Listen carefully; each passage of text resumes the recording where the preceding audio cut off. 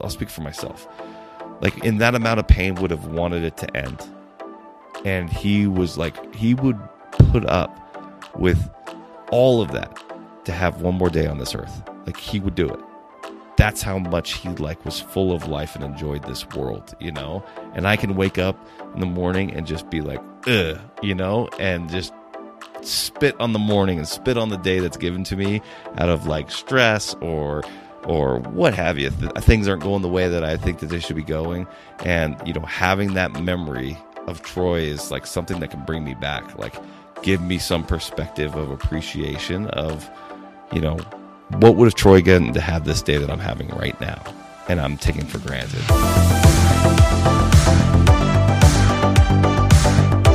Welcome to the Tip the Scales podcast, where we discuss running and growing your law firm. I'm Maria Monroy, president and co-founder of LawRank. Today, I am joined by Justin Watkins from Battle-Born Injury Lawyers. It's funny because when I first started working at LawRank, although I am one of the co-founders, I wasn't as involved initially. One of the things that I never thought would happen was that I would become friends with our clients, and I would call Justin a friend at this point, and he's wonderful, and I'm so grateful that he came on the podcast. Now, we talked about so many things. We talked about diversifying your marketing. Billboards, radio ads, TV ads, SEO, and social media can all work together to get you more conversions and a higher return on investment. We talked about not being afraid to make changes in your firm. As your marketing begins to work, you may find that the systems you have in place don't meet your needs with the larger volume of calls that you're receiving, and being willing to scrap the systems that don't work for you anymore and set up scalable processes that can sustain this new level of growth. I really didn't want Justin to turn this into a, sales pitch for LawRank, but we did focus a lot on the growth that SEO has cost for him and his firm and all of the good problems that kind of came with it. And then we also touched on some personal things, and we talked about being grateful for every day. Justin's business partner, Troy Atkinson, lost his life to colon cancer in 2016. He was also Justin's best friend, so we talked about all that adversity that came with that. And today, Justin focuses on appreciating every day he has to live, work, and carry on Troy's legacy. This is a special episode for me, so I hope that you guys enjoy it. All right, so tell us your name, title, law firm. Okay, my name's Justin Watkins. I am the owner of Battle-Born Injury Lawyers, which has been in existence in that name for 11 years. Our law firm has been open for 13 years. Our legal name is Atkinson, Watkins, and Hoffman. Nice. Now, tell us a little bit of history, like how you got started, all that good stuff. Yeah, I I went to law school, actually, funny enough. I went to law school to advance in my civil engineering career. My undergraduate degree is from Oregon State in civil engineering. I worked for a construction management company, a big company out west called Kiewit Construction, and all of their higher-ups either had JDs or MBAs or more, and so I was like, I'm going to go to law school. I'm going to move up in this company. So I went to law school, and when I got done, I kind of felt like they were ready to take me back and start the journey, but I kind of felt like if I didn't practice a little bit, what did I really do it all for? So I was down in law school in San Diego. I didn't want to leave San Diego, but I had a job opportunity back in Vegas, this is where I'm from. So I sort of reluctantly came back here, and I worked for an insurance defense firm.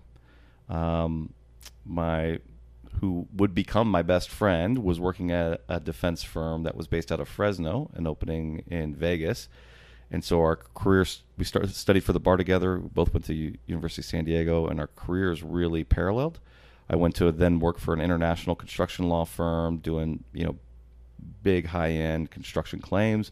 And he went and worked for a national law firm doing like more corporate litigation stuff. And then ultimately we left our respective firms and started this firm.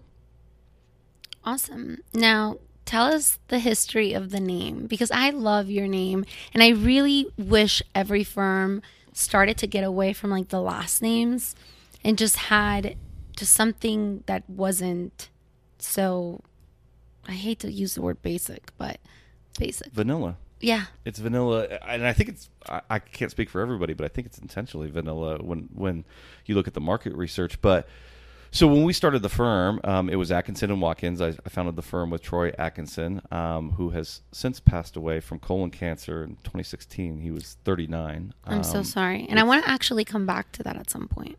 Yeah, it's he started his own office in 2009 doing short sales and loan modifications.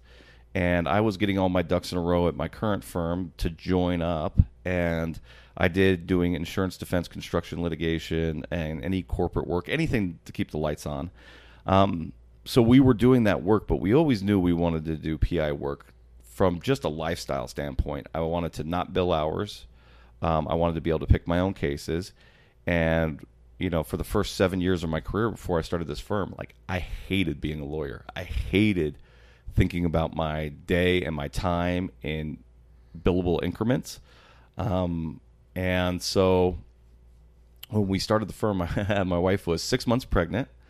She, you know, we weren't going to pay me really anything. And she jumped in and said, go ahead and do it. And we'll figure it out. And if we lose the house, we lose the house. If we lose the cars, we lose the cars. It's just stuff.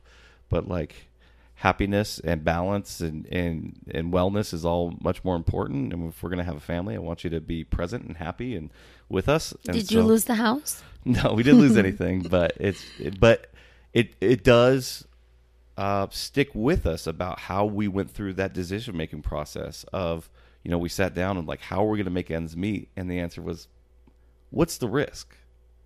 So what if we lose the house? Like, so what if we lose the cars? Like, I told her at the time, and she agrees, like, if all we do is live in an apartment and I've got her and I got, you know, at that time it was going to be one kid. We have two now, and that's all we have, is the kids and a roof and some food in the fridge, then like all the rest is just fluff. Like that'll work itself out. I'm not worried about any of that stuff. And I think we've kept that. I mean, of course we have nice things. I mean, I'm not gonna say what we don't. We're gonna build a nice house and all of those things, but that, I think, foundation for the starting of our family, I think, has really shaped how we've developed over the last 13 years. But so we were doing all that defense work, corporate work, and individual like debt work for trying to short sell and modified loans on houses, and we didn't want to lose that work while we tried to go to plaintiff's PI. We didn't have any seed money. We didn't have anything to really invest, so we needed to build it at the same time that we were maintaining the work we had. And so we thought, well, we're going to need a name, that a brand. We want a brand that differentiates our practice group from our corporate work. And I remember distinctly, I was driving my grandma, who she must have been 90 at the time, to my dad's house, and it's a 6-hour drive away. And it was late at night, and the Killers came on, and I have a soft spot for the Killers because Troy grew up with the drummer from the Killers, Ronnie Vannucci, and their new album had just come out, and the name of the album was Battleborn, and it's a throwback to Nevada. It's a little they're paying homage to Nevada, the Battleborn state, and I was like, oh, that sounds good, and I texted while driving. Troy had said, hey, what about Battleborn Injury Lawyers? And he like, right back, that's stupid. And I was like, oh, okay. And then like maybe 5 or 10 minutes later, he responded back, wait, I think I like it. And I love it. Me too. And over the years, I mean, I only like it more. And it's so funny. My kids have just grown up like surrounded by Battleborn, and for them, it's just so funny that just Battleborn is synonymous with our family and growing up. I love every aspect of it. Yeah, that's amazing. Now, you're in one of the most competitive cities, in my opinion. It's so competitive here. There are so many billboards. I mean, I remember the first time I came here after owning Law Rank and being like, wow, I'd never noticed how many billboards there were here. What was the first marketing that you did? So the very first thing I ever did to try to get a PI case, in addition, I mean, obviously, Troy and I had been lawyers for 7 years before we started the firm, so we had some contacts out there. And it's a funny thing. Once you've shown the world you have the courage to do something like this on your own, the energy of the world sort of rewards absolutely. you. I'm a huge, you know this, I'm a huge believer in this. Yeah, so the people who wouldn't have given me that case if I was working for a big corporate firm now we're like, oh, Justin started his own firm. Let me see if I can give him this case. So we get some cases here or there, but very spotty. So the first marketing effort I ever made was a networking lunch group called BNI, where mine was actually a breakfast group. So I think it was every Tuesday at 6:30 in the morning, we meet for breakfast, and they have one person designated for every sort of, not every, but for different trades in industries, and there can be no overlap. So there's a realtor, there's a plumber, there's a electrician, and there's a lawyer, and there could be multiple lawyers as long as they don't step on each other's toes. Right. And so I was the PI lawyer there, and I was just trying to make it work. We get a couple cases here, we get a couple cases there, and your job in these things is you're supposed to provide referrals too. You're supposed to open up your network of people, your Rolodex, to the people in that group, so that when somebody says, hey, I need a plumber, you say, hey, I got a guy. You become that guy. I bet you were good at it because you send me your competitors. So I can't imagine that you weren't good at connecting people. I feel like you're really good at that. I think that, like, we talk, you live here now, so we talked often, and I don't think that me going into like a room and grabbing two people I don't know and being able to make an introduction and get them taken off together is a strength of mine. That's not where I excel. But if I know two people and I think that they can help each other, then I like doing that. And it's obviously is a skill that has developed a lot over time. I mean, I've done a lot of things in the last 10 or 12 years that have changed my personality as a core.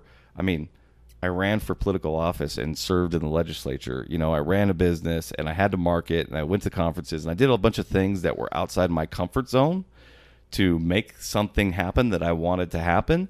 And I just don't think you can go through those experiences and not be changed a little bit. Absolutely. And it doesn't feel good too. As long as I'm changing towards the direction that I want. So to answer your question, like, as long as I'm making changes, I think deliberately and with some, insight into who I am, then I've been super happy with my progress over the course of, like I said, about 10 years.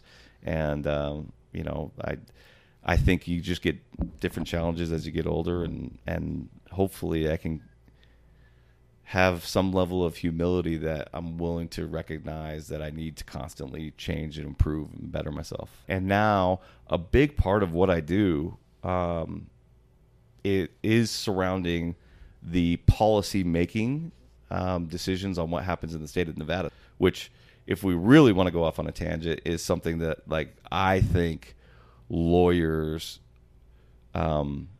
I ain't gonna say shy away from, ignore, and can have the single biggest impact on what you do on a daily basis is what laws are being made in the legislature that you probably don't even know exists. Is there a particular law or laws that you're worried about? There are, every single legislative session, a ton of bills that affect what we do as lawyers and affect our clients and prospective clients or people who are trying to access the court system. And there's nobody who can speak with expertise other than the lawyers as to what a draft bill would look like if it were to be implemented in court. Because judges can't lobby for bills. They can testify, but they can't persuade. They work for the government. Now, tell me about your first commercial. Have you seen it? No. Oh, okay.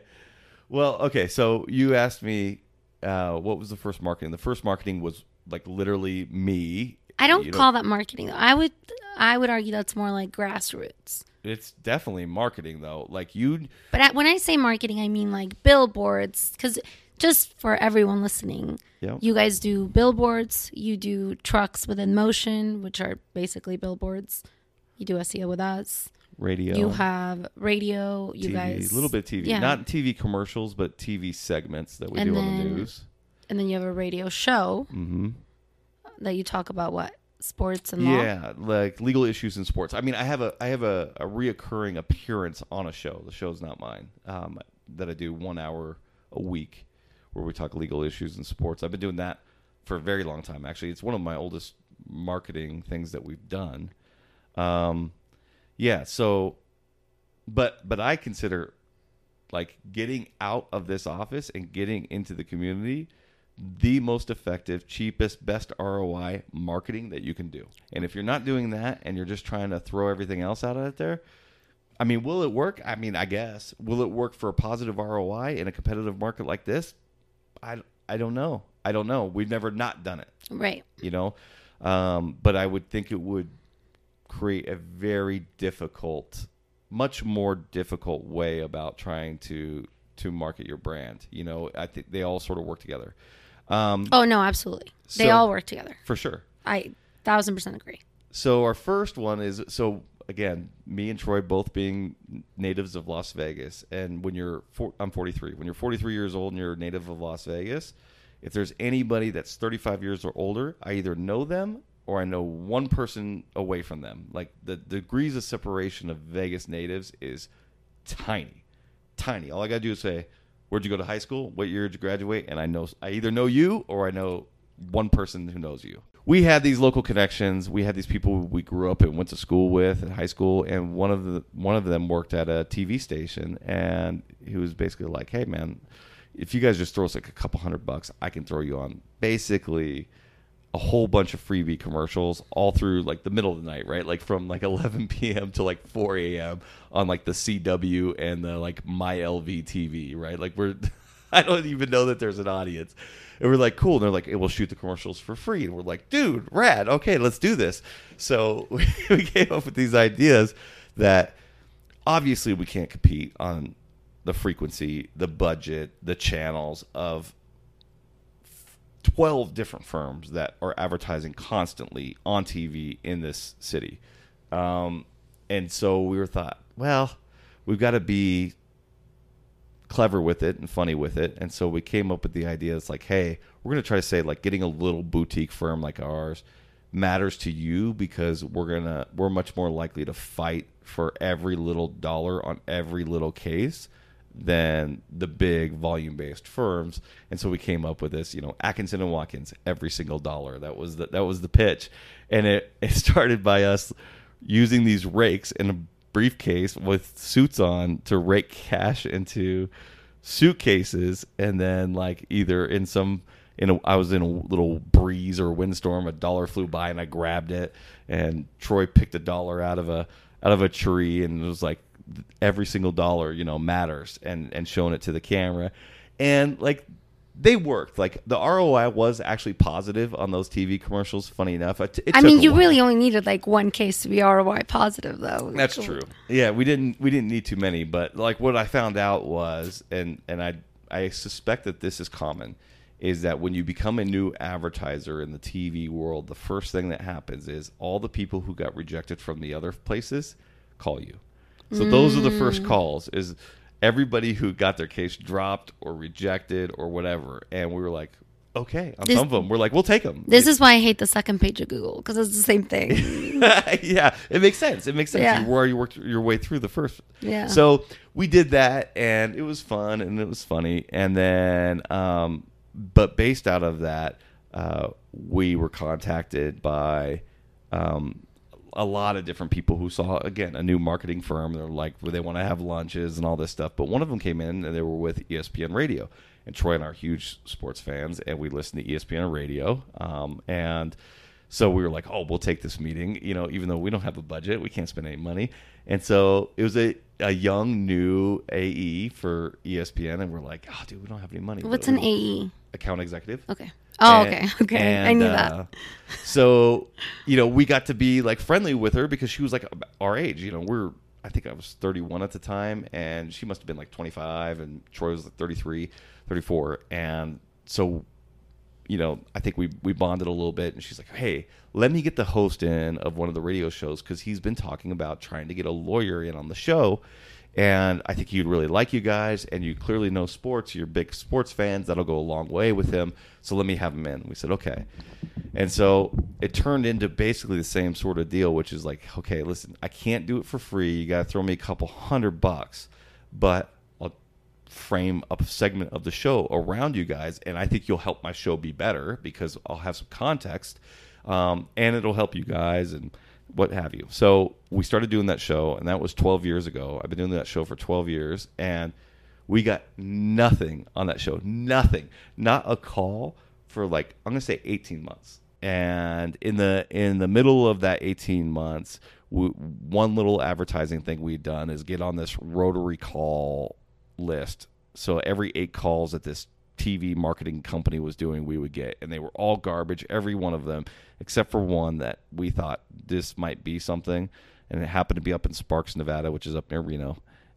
We flew up there, we signed the client up, and it turned out to be our biggest case over the course of the next 10 years. Wow, that's crazy. And so that's when we got that, we decided, okay, we need to change the name. We're going to advertise more. We're going to reinvest all these dollars, except we paid off our school loans, reinvest all these dollars right back into PI practice. So we developed the name. That's where we came up with Battleborn. We developed the logo, which we still use today. I mean, 90% of it's almost exactly the same. And we branched out. We were doing radio. We were doing still a little bit of the TV stuff that we were doing. And, and then we got our first round of billboards. So, that was my next question. When was the first time that you did billboards? Let's see. So our first billboard, I still have the little, they give you the little plastic I didn't know that. miniature version of your board. Oh, really? Yeah, I've got it down in my office. I still have the original. So that must have been 2013. Got it. So 10 years ago. And now there's something that you guys have changed about your billboards this year. Well, we changed, I think, about everything we did, and it goes back to your first initial point, which is how you said you liked our name Battleborn. I liked our name Battleborn too. It was intentional. It was going to be a brand, and it was not going to be people. When you talk about this market is flooded with lawyers, it absolutely is. And in my opinion, my assessment at that moment in time was it is flooded with so-and-so and so-and-so, 2 white dudes staring at you on a billboard or on a TV commercial, right, in their blue suits. Like, was every single one of them. And I didn't know why that was. And so I tried to do some market research, and I don't even know if I did it right. I don't even know how I found this. Maybe I just Googled, but I feel like I dug in some deep. And what I found is that the theory was that retaining a personal injury attorney was a healthcare decision and was typically made by the matriarch of the family. That's what the data said. And it was something along the lines of 60 or 70% of those decisions are made by the mom in the family. And, the dads or the kids reluctantly go because mom has told them that they must go. And so we thought, yeah, and that's probably why everybody's marketing in this vanilla form to become like non-confrontational, and they pound away on daytime TV. That's what's happening here. And it sort of made sense to us. And we said, but if that's 70%, then that means there's 30% that's not like that. Right. And if we could just get a sliver of that 30% at a fraction of the cost, maybe we can compete. So we intentionally created a brand. We intentionally did not use our faces, and we intentionally made it masculine. And, and we were on ESPN radio, right? We were on media that was masculine. Well, it's kind of like when divorce lawyers will do like divorce for men. Yes. And it's like they're only targeting men. They will only represent men. And those commercials did exist at the time, and that was like part of the analysis too. It was like, oh, these guys, they only market towards men in divorce. This may be different, and it may be a smaller segment of the population, but again, we don't need that whole segment. We just need a lane, and we need to own it. It took some time, but yes, like it's so funny. Every once in a while, every couple months, somebody will come new on like ESPN radio or Fox Sports Radio here locally, and I'll hear a new lawyer radio ad. And I'm like, oh, this isn't going to last long because we own it. Like the people who listen to ESPN radio have been listening to me and the show for 12 years, and they know it's not fake. They know that like that's who I am. Right. They know when they call that they actually meet with me, and that when I meet them in the conference room, I'm talking exactly like we're talking right now, which is exactly how I talk on the radio. And I don't know, I really can't fake it. I don't have any other way to be. This is who I am. And yeah, you very much are who you are. I think so. I can't. I wish I could. You know what's funny about that? What sucks about that is when I have to read radio commercials, I can't read them. I just have to pull it off the top of my head. I mean, I can have some bullet points, but if I have to read it, I can't do it. Let's go back to this year. You guys finally decide to put your faces on the billboards. Yes. And for most of the billboards, it's either you or Matt. For all the billboards, it's either me or Matt. I thought there was one where it was you There's guys were. There's a truck in which I'm on one side and Matt's on the other. Okay, but I count that as a billboard, as a mobile billboard. Yeah, but there's not a single image that exists with Matt and I both on it. Oh, you mean I get it. Right. One side of the truck and the other. Correct. Not on the same side. Yes. Oh, got it. I didn't know that. I didn't get that. Okay. Although I did funny enough, I did just get sent a picture from a colleague who took a picture at this intersection, and one corner is Matt, and then I'm literally on the other corner of the same intersection. Yeah. Do you think it confuses people? No. Part of what finally sent me over the edge. I mean, number one, we hired you guys. I believe in what you guys say, and I have to be willing to trust you or your guys' opinion on what we should do. And it was your strong opinion that we needed to put our faces on there. I talked to some other people, and there was a group or a guy that I know does a lot of focus grouping, and he said he focus grouped the same sort of idea, no face, and the data said 20 to 30% increase by using a face, that it's a trust factor, that a brand without a face, they don't trust for professional services. Well, but wait, how about, are your cases up? Do you think it's worked? I think it has worked, yes. Okay. I think it has changed things a little bit. You're welcome.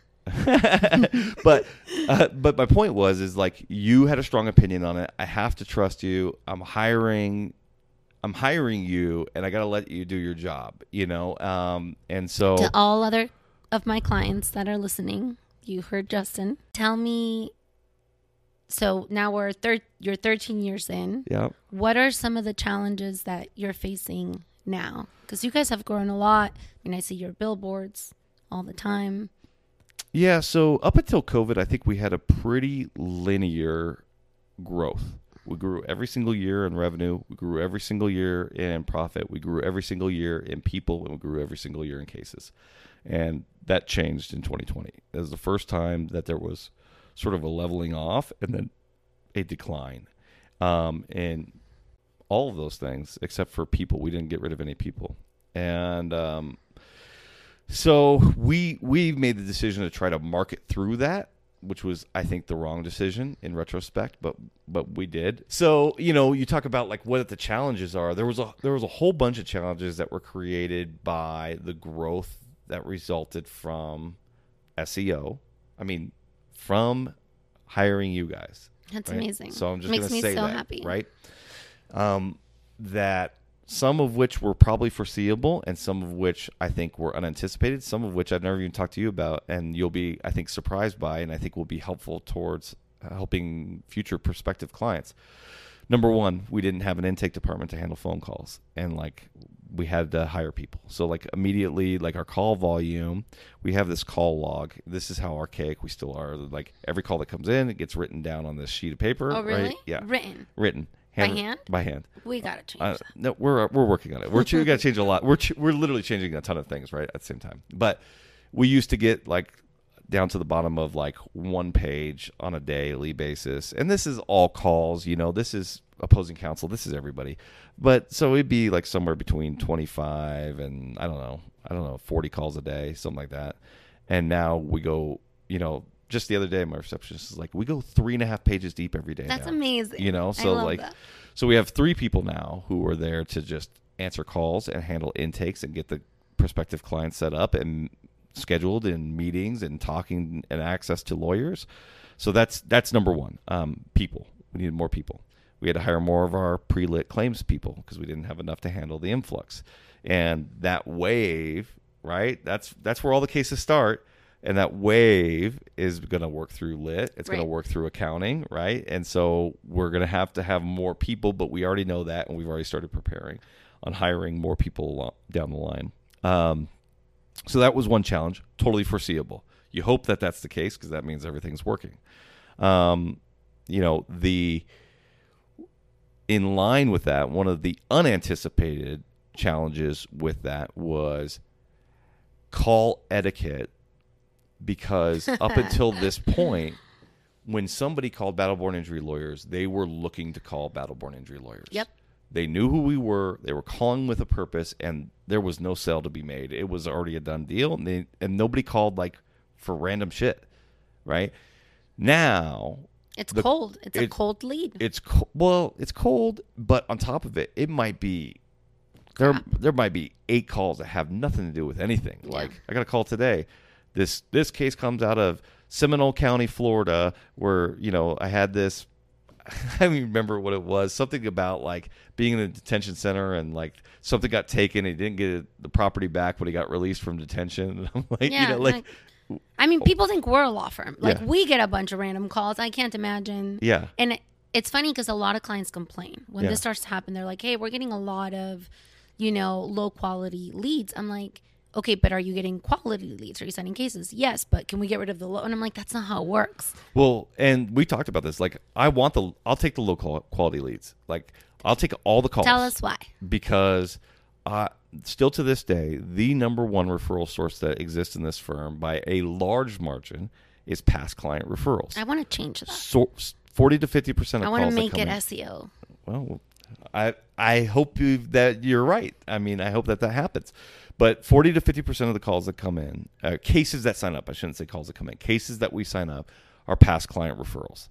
And if I can get somebody who's getting the runaround at every single firm that they call, or they don't know what to do, and I can just simply treat them with respect, or have my team treat them with respect and say, I'm sorry, that's not something that we do, and give them 2 or 3 names. We have a referral source that we can email right out to them, so they have a couple names that they can try that may be more in line with what they're trying to do. Or sometimes that's not a case. And explain why it's not a case, so they keep calling every single firm on the first page. Right.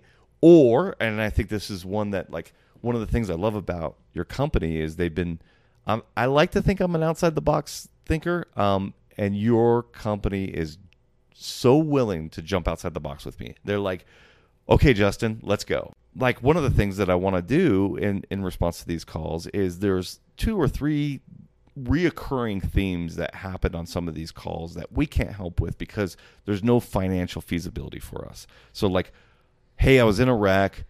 They're not giving me a rental car. My car's not being fixed, but I'm not hurt, right? That one happens with regularity. I'm not going to say, like, often. It's just regular. And I'm like, hey, guys, your team, like, I want to create a self-help sheet with, like, instructions of, like, what you can do to help yourself. And they're like, oh, if you do, we'll create, like, an infographic for that. Yeah. And so just give us the information. We'll throw it together so that you guys can send that out, which is totally not what you guys need to be doing. No. You don't need to send that to me. Like, but I don't know how to do an infographic, and it's super helpful for me. And we're not charging anything. Right, extra, exactly. Right? No. Yeah, so it's awesome. And, like, to hear how enthusiastic your team was to hear that. They're like, we love that, and we think that's going to help you guys, like, continue to get more calls. And they're just as invested in my success as I am, and so, like, I want those calls. I want to be able to show them this professional foot of, like, we are handling your call professionally. We are respecting your time by not, lawyers love to say to tell people, you may have a case, you may not, blah, blah, blah. They don't like to commit. I don't think you have a case, or at least it's not a case I would be interested in taking, right? Sometimes I say you absolutely have a case, but it's not a sure winner, and I'm lucky enough to be in a position right now where I'm, I can take pretty much sure things. if I was earlier on in my career, I probably would have taken a flyer on a case like this that has Do you send them somewhere? Yeah, and I send them to somebody who I think is in that position that I was 10 years ago. And maybe they get helped and maybe they don't, but at least most of the time I think they think, oh, like, okay, maybe I'll do it, maybe I won't. But now we can give this professional response to the world, and specifically to Las Vegas or Reno in the state of Nevada, that says, like, hey, man, if you want to know if somebody can help you, you call these guys and they'll shoot it to you straight. And they'll give you the information they need. If they can't help you, they'll tell you. If somebody else can help you, they'll lead you the right way. It should be your first call. And it happened literally last week, where a guy called in. He had an existing case. There wasn't anything financially in it for me if I were to take over the case. And in fact, it would probably delay things. All the offers have been made. All the settlements have been made. It would probably just delay the whole process. He hated his lawyer. And I was like, man, I literally use this analogy. You're rounding third and heading home. Like, just tough it out for the next couple of weeks and you'll probably be good. And at the end of it, he was like, well, what can I do? I said, oh, you can leave them a review if you don't like their services and you don't want people to use them. He said, you know what I'm going to do? I'm going to give you a 5-star review right now for just taking the time to explain all this stuff to me and tell me what's going on, and to not, like, try to steal a case from somebody else. And there you go. I got a 5-star review, and I never even took a case. Right?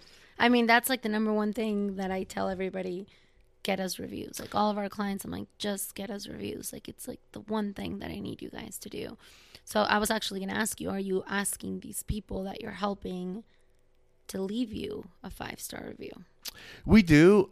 Like that's an extension of that challenge of phone etiquette and phone processing. Is like, we've now had to hire a 24-hour answering service. We didn't have to do that before. If somebody called at 9 p.m. and we called them back, they were going to stick with us because they were looking for us in the first place, right? Like I said, they weren't shopping around. It wasn't a cold lead.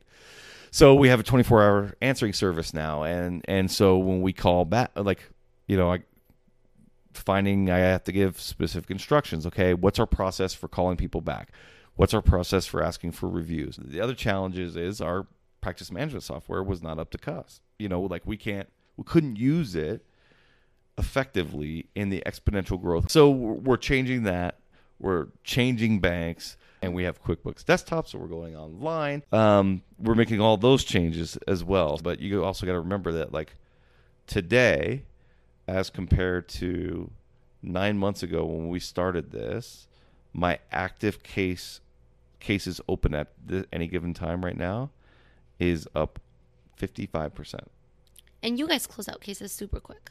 Very quickly. Can we talk about that for a second? Because Sure. You guys are, like, super efficient. So, let's talk to the audience of, like, the smaller firms who are wondering, like, how to build cases up and whether or not they're, like, on the right track. And if you go to any sort of lawyer conference or seminar, and you're like, how many cases do you have? And they're like, oh, I've got 300 cases, or I got 700 cases, or I've got 1,000 cases. To me now, knowing what I know, not that important. It is a metric, but it is not the metric. You've changed my mind on this metric. So to me, I want to know two things. How many cases did you open last year, and how many cases did you close? Right? So if I open 500 cases in a year and I close 300 cases, right, then I'm trending the right direction, right? I might have only had 300 cases to close because I'm opening so many new ones. But if and my active case load is 700 cases, okay. But if I have, it seems like everybody's answer, doesn't matter who you ask, like, around town, of, like, this small to medium sized plaintiff's injury firms, how many cases do you have? I have 300 cases. Everybody says they got 300. Before, when I was doing all this advertising, when I first started, and I'd hear somebody say 300 cases, I'm like, what? You don't advertise. You're not, like, how the hell do you have 300 cases? Is something, nefarious going on?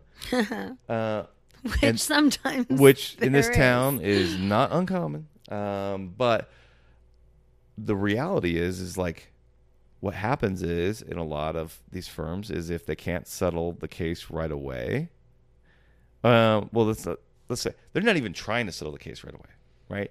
They're like waiting until their client's all done with treatment. Then they start their negotiation. And then if the negotiation doesn't go well, then they pin on their calendar 2-year statute of limitations, and they'll worry about it then, right? And so, yeah, maybe they have 300 cases, but they're opening like 50 to 100 a year.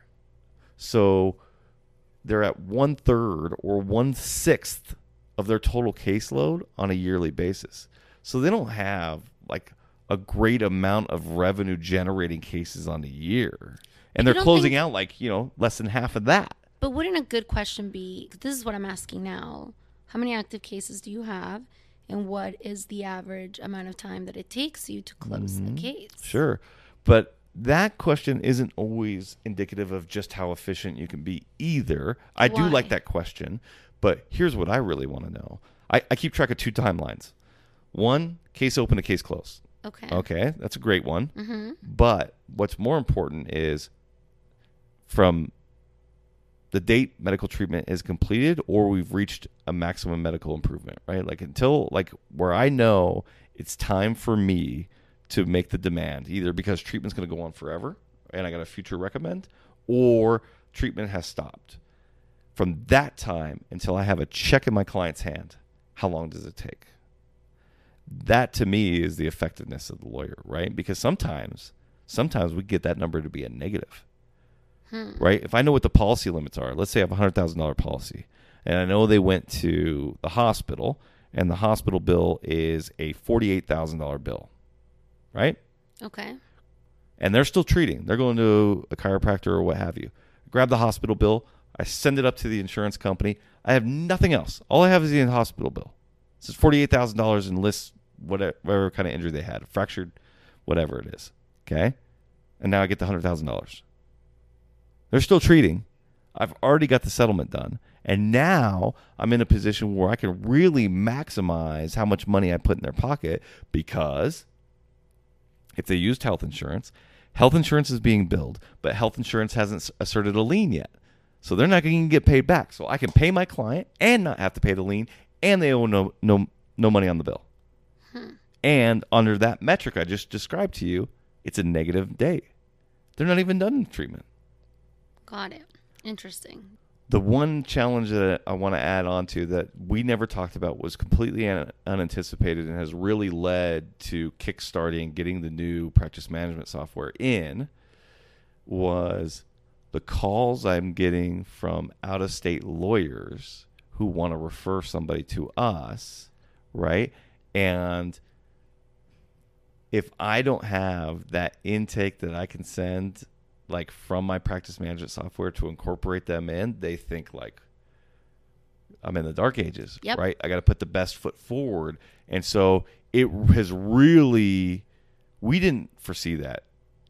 And it's a more difficult case. It's a more inefficient case for us to have an out-of-towner who got hurt here, got significantly hurt, went back home, is treating, and now has been referred by an attorney, because I don't know any of the doctors there. I don't know any of the medical treatment there. I don't know, like, I got to figure out what their insurance rules are there. Does their UIM cover them here? Like, what are the UIM rules in you're in Arkansas? Vegas, so it's going to happen a lot. And so, yes, and it has been happening a lot. And Matt and I are like, oh, our practice management software can't handle this. We look like dunces. So the practice management software needs to come online for that. But then also, I had to be more involved in like the national organizations like AAJ to get on their listserv board, so that I had resources to ask people in these other states, like, how do I find an ortho expert there to testify on this stuff? Like I need expert reports and reviews of these things, and I don't know anybody in these jurisdictions. Now I have a question. Why did you and Matt ultimately decide to go with us? Well, the single biggest factor was that you had lawyers write content. So that was number one. The little bit of, I'll say, testing we had done with prior SEO and the little bit of work we had done with prior SEO. Number one, they did all SEO for all types of companies. You guys were focused on lawyers. That was a big point. Number two, whenever they would try to write up some content, like, I don't know where they were getting it from, but it was not, I didn't think, presentable on a website for a law firm. It was inaccurate information or half-assed at best. It looked unprofessional from a lawyer's website to be saying these things in this fashion. And so, like, I spent so much time redlining their work that I could have just wrote it myself, and it was not a helpful service to me.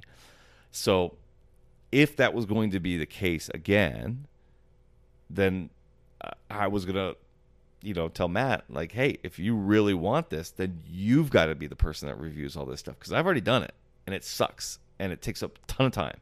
And so having you guys come in and say, our clients don't have to review this stuff. We'll show you some samples. You could see what we write, and it's written by lawyers, and you're going to be fine with it. And edited by lawyers. Yeah. So and you get that you're going to be fine.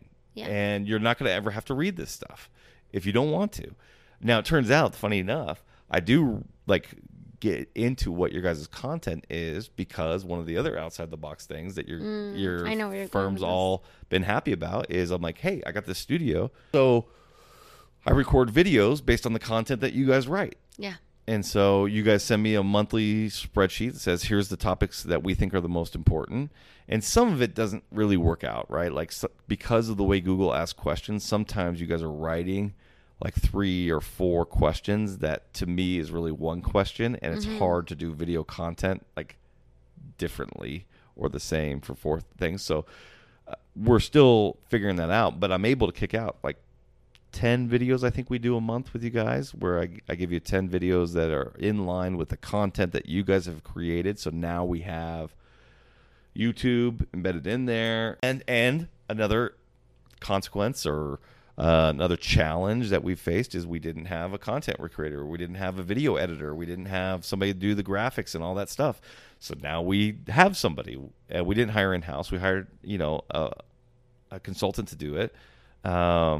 And so now we send the raw videos to a place in Denver. She edits them, sends them to your team posts them, and then she re-edits them again for social media posts that are a little bit more. I set aside 1 hour. What do we do it? 1 hour, it's a month. All right. So now I want to go back to Troy. Okay. I know he died. I know he had colon cancer. Yeah. But how did that impact you both as a business owner, personally? Because he was your best friend. I mean, that must have been like you lost 2 super important, figures, I guess, in your life, your business partner and your best friend. Yeah. So Troy and I, like I said, our legal careers sort of paralleled, and we started the firm together. And we literally, I get really sentimental about this. We grew our lives together. My daughters called him Uncle Troy. I had lunch with Troy every single day of our entire career together. Did he have children? He did not. Okay. He was there when I met my wife, like literally there. He was there the first couple times we went out and did all these group things. He was we were at each other's house every weekend, and he and I built the firm together because we wanted to work together, not because we thought it was a good business transaction, right? I think we thought that too. We really respected each other as lawyers, but we wanted to. Being a lawyer can suck enough. It can really suck if you don't like the people you work with. And, I loved working with Troy, and I loved the way we built our practice with me, Matt, and Troy. Like, we 3 would go into a room and spitball the strategy of a case, and I come out of there being like, man, I am a better lawyer for just having been part of that conversation. I just really respect both of them as lawyers. And so it was in 2014, May 1st. Today's really? May 1st. That's crazy. May 1st of 2014. So today's 9 year. I remember I just landed in Denver. I was meeting my brother, and Troy had a colonoscopy. He had some symptoms, and he said, "Hey, I've got cancer." And his brother was a emergency physician in Vegas, had been for a long time. And so they were on it right away. And he was going for chemo. It had metastasized in his liver. They were going to have to take a part of his liver. And so it started a process of what ended up being about 2.5 years, 2 years and 9 months, or 2 years and 8 months of a fight with colon cancer, which included 3 different rounds of chemotherapy, 2 surgeries, all while he was working. And one of the first pieces of advice I got when I started my own firm that I did not heed was when I left my firm, the guy who started this big international firm, he flew out here, he talked to me, tried to convince me and Troy to stay. And he said, all right, you guys are going to do great. One piece of advice: get key man insurance. Get insurance on each other, disability insurance. And we didn't have any money for that. So thankfully we had great health insurance. He got all the care he could get. And on the life aspect of things, it just became very, sad's not the right word, discouraging to see the backslide of what became a good day for Troy, right? Like, even when he was in chemo, he was doing court appearances, he was here, and then as he moved on to the chemo, then after the surgery, then he could come for a couple hours, and then he couldn't come at all, but he would try to work from home a little bit, and then it just, his world shrunk, right? Then the good day became when he could come downstairs in his house. And then a good day became when he could get up by himself out of bed. And then a good day became, when the pain meds weren't making him so delirious that you could have a good conversation, a real conversation with him. And his world just shrunk to that singularity of pain meds to maintain, and him in his bed. And, I think up until that point in my life, I had lived a very, very selfish life. Shortly before he was diagnosed, 2 months before he was diagnosed, I stopped drinking and doing any sort of mind-altering substances of any kind, and I never have since. And before he was diagnosed, 2 months before he was diagnosed. So there was no correlation. No correlation. But except for God's plan, for me to be there for him and to bear witness to his life and the end of his life, and to be able to be a part of his family and to express to them and to eulogize him for them, so that they know a whole different aspect of their life, his life, that they would not have otherwise known. To know that he was a brilliant attorney, to know that he created a whole practice area that had never previously existed in Las Vegas or Nevada or anywhere else, as far as I knew, as far as being a short sale and loan modification attorney. And to be able to sit next to him as he passed and bear witness to somebody's life, it gave me a different appreciation for what we're supposed to do for each other in these moments. And funny enough, I just lost my dad 2 months ago, and it was very similar in what I saw my role as, to bear witness to the end of my dad's life, to be present next to him in the hospital bed as he passed. And hopefully my kids see that. And we've said that, in the Watkins family, when a loved one is sick, you go and you be with them, no matter what it costs. And so from a business standpoint, that's sort of secondary, but there one was challenges. Question I have, and I'm so sorry to hear about your dad. I didn't know that. Thank you. How did you not like fall back into addiction during that time? I feel like that would have been such a, You know what? like, did it weirdly help you? One of the things I'll say about being a recovered alcoholic is that, like, I think alcoholics are great in crisis. You know, they have, like, that can take all their focus and attention, and when they're needed, they're good because they have something to do. They're worse when things are going better. But we were talking about Troy, and that just happens to be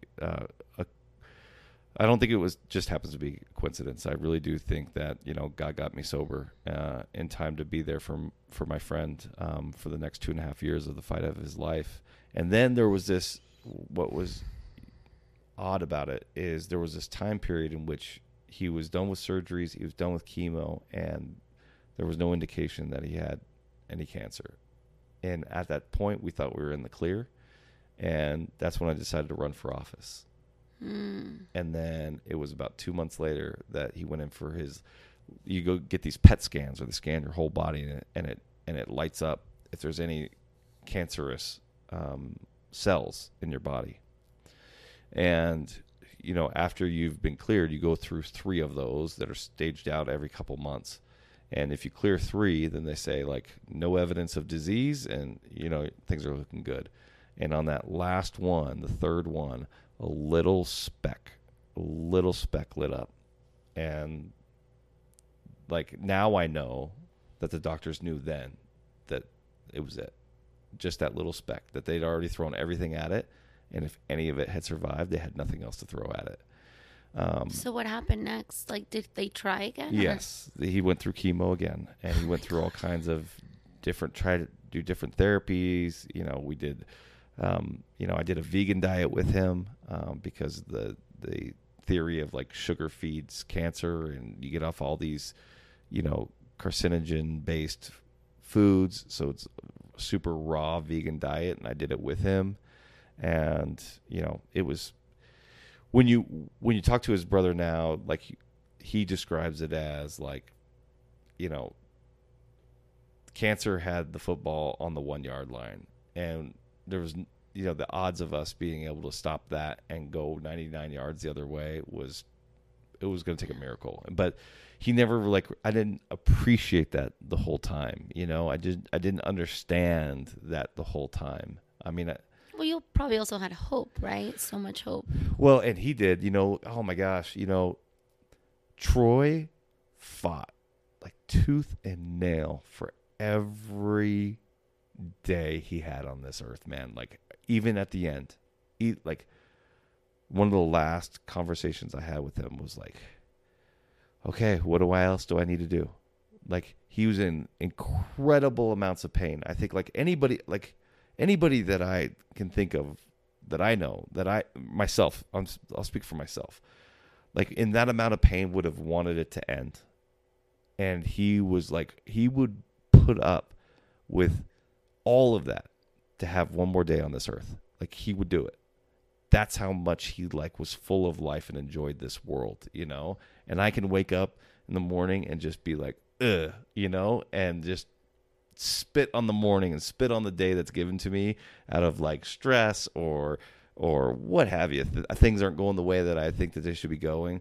And, you know, having that memory of Troy is, like, something that can bring me back, like, give me some perspective of appreciation of, you know, what would have Troy gotten to have this day that I'm having right now and I'm taking for granted, you know? I got to get my perspective shifted. And so, from a business perspective, ultimately, at the end of the day, you know, everybody stood up and just double timed it. Everybody loved Troy. He was a beloved figure at our firm, and everybody was willing to do whatever they could for him and for the family and for us and for me and Matt. And, you know, Matt took on a big part of it because at the, you know, 7 weeks before he passed away, I won my election. I was on election night, I was in the hospital room sitting next to him, and he watched the results come in, and he saw me win. And then 2 weeks after he passed on December 28th, 2 weeks after he passed, I moved me and my family up to Carson City to get ready to serve 120 days in the legislature. So Matt was just here doing it all. Damn. Yeah. So, I mean, we've learned some lessons from all that stuff, but I mean, the firm will never, can never quite be the same without him. We still have 3 people that work with us who worked with him. Not including you and Matt, or not including? Not including me and Matt. 3 well, staffers. I think you mentioned Troy like the first time we spoke. Like, you definitely keep him very alive. Yeah, and we have there's a picture of him still in my office. He's still on our letterhead. We do not take him off our letterhead. We didn't change our firm name from Atkinson, Watkins and Hoffman to Watkins and Hoffman. He's on the firm name, always will be. I still am in very close contact with his family. His mom says that I'm her son, and I feel that way about her and his dad and his brother, and I do a yearly trip with his brother and his nephew, and so there's so many positive ways in which he impacted my life and all those around everybody. He's one of those people that just like, when I eulogized him at his funeral, I said, I started off by saying, Troy was my best friend, and there's probably a dozen people in this room right now saying, no, he wasn't. He was my best friend. And they're all true. It's all true. He was that kind of guy. And so, he's missed, and I wish I talked about him more often. I should. I'm bummed I didn't get to meet him. Yeah. Oh, yeah. You'd have liked him. Everybody liked him. There's nothing not to like about Troy. Yeah. Well, thanks for sharing that with me. You're welcome.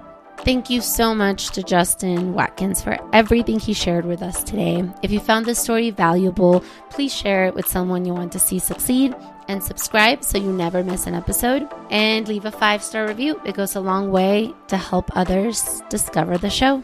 See you guys next week.